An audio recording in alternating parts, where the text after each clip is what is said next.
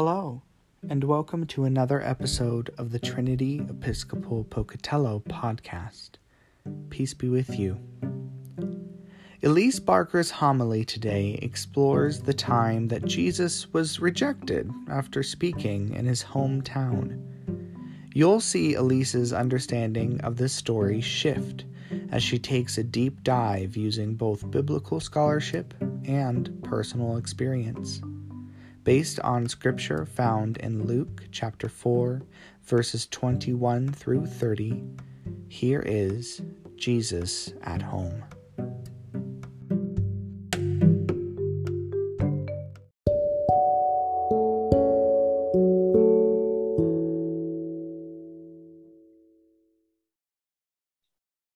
Holy Spirit, open our eyes, our ears, and our hearts, that we may hear and receive your word. Amen. If you place today's gospel reading from Luke in its context, it follows Jesus's time in the wilderness. Prior to the events in today's reading, Jesus spent 40 days being tempted and tested by the devil, and then he returned to his own country in Galilee and began his ministry of teaching, prophesying, and healing. He establishes a reputation in his home country, but he doesn't immediately return to his hometown of Nazareth. And like the residents of Nazareth, us readers don't get to see the specifics of those early teachings. We only know of them because the narrator of Luke's gospel tells us, quote, "Then Jesus, filled with the power of the Spirit, returned to Galilee, and a report about him spread through the surrounding country. He began to teach in their synagogues and was praised by everyone." When I teach narrative writing, I call this kind of writing telling. We have to trust the narrator to create generalities for us, and there are a lot of unknowns. The converse type of writing is writing that shows. It lets us see, hear, taste, touch, and smell the particulars of a specific situation. Writing that shows is set in a specific time and place. Individual characters get a chance to speak, and specific actions are mentioned.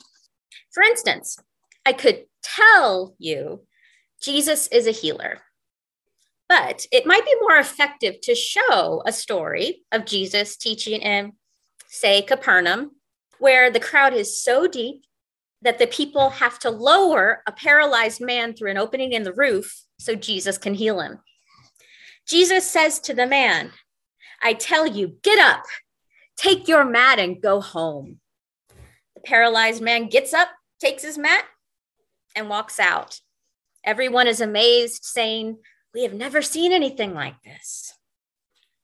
The story, with dialogue and characters, makes the story real. We see that Jesus is a healer, and that we don't need to be told after a story like that. So today's reading mostly shows through the dialogue and reactions of people of Nazareth to the things Jesus says. What does Luke show us?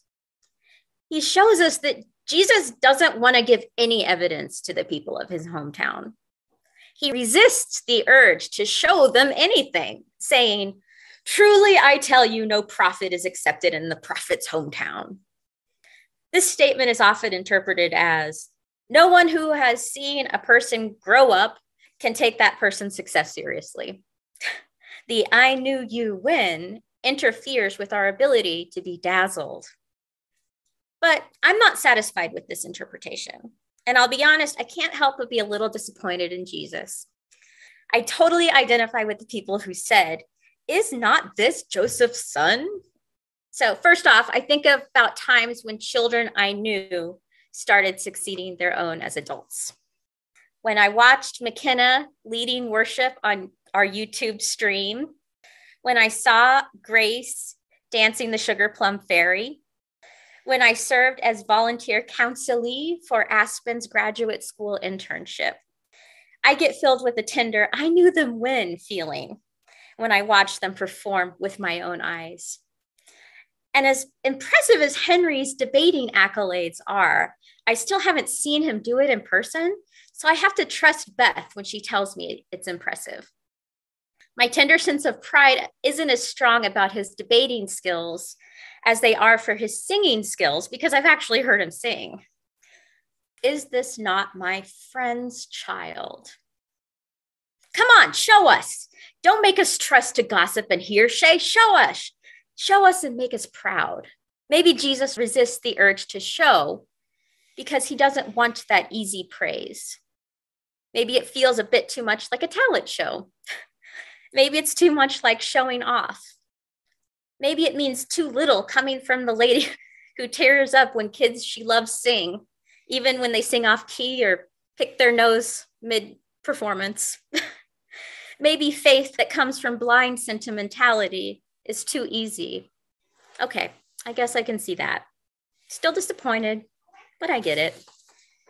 But another reason I'm disappointed is having famous people hail from our own hometown is the closest claim to fame many of us will ever get.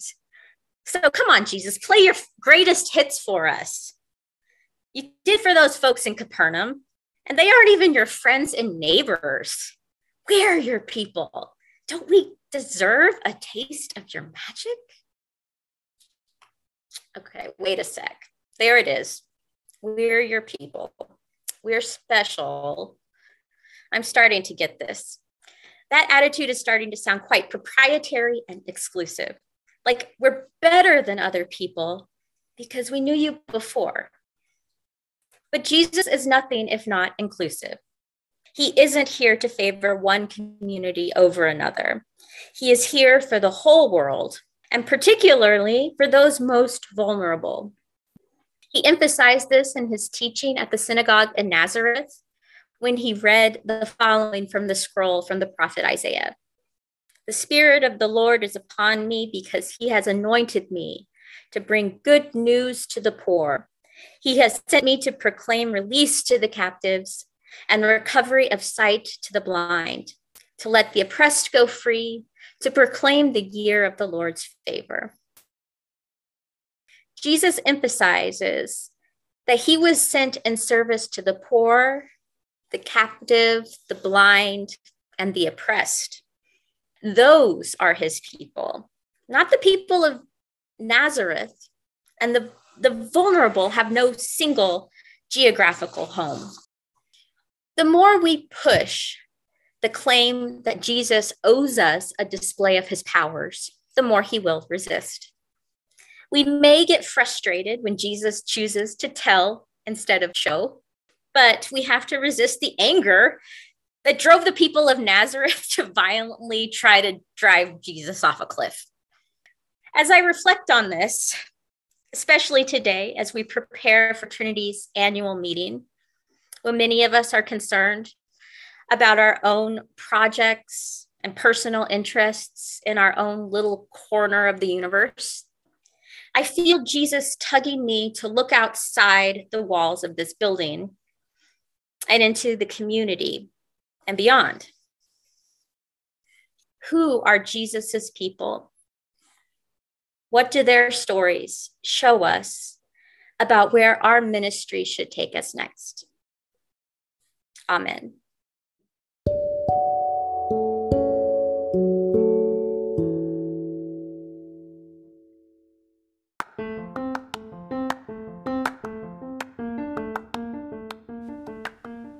We are grateful you've listened today, and we hope that you found something helpful in today's episode.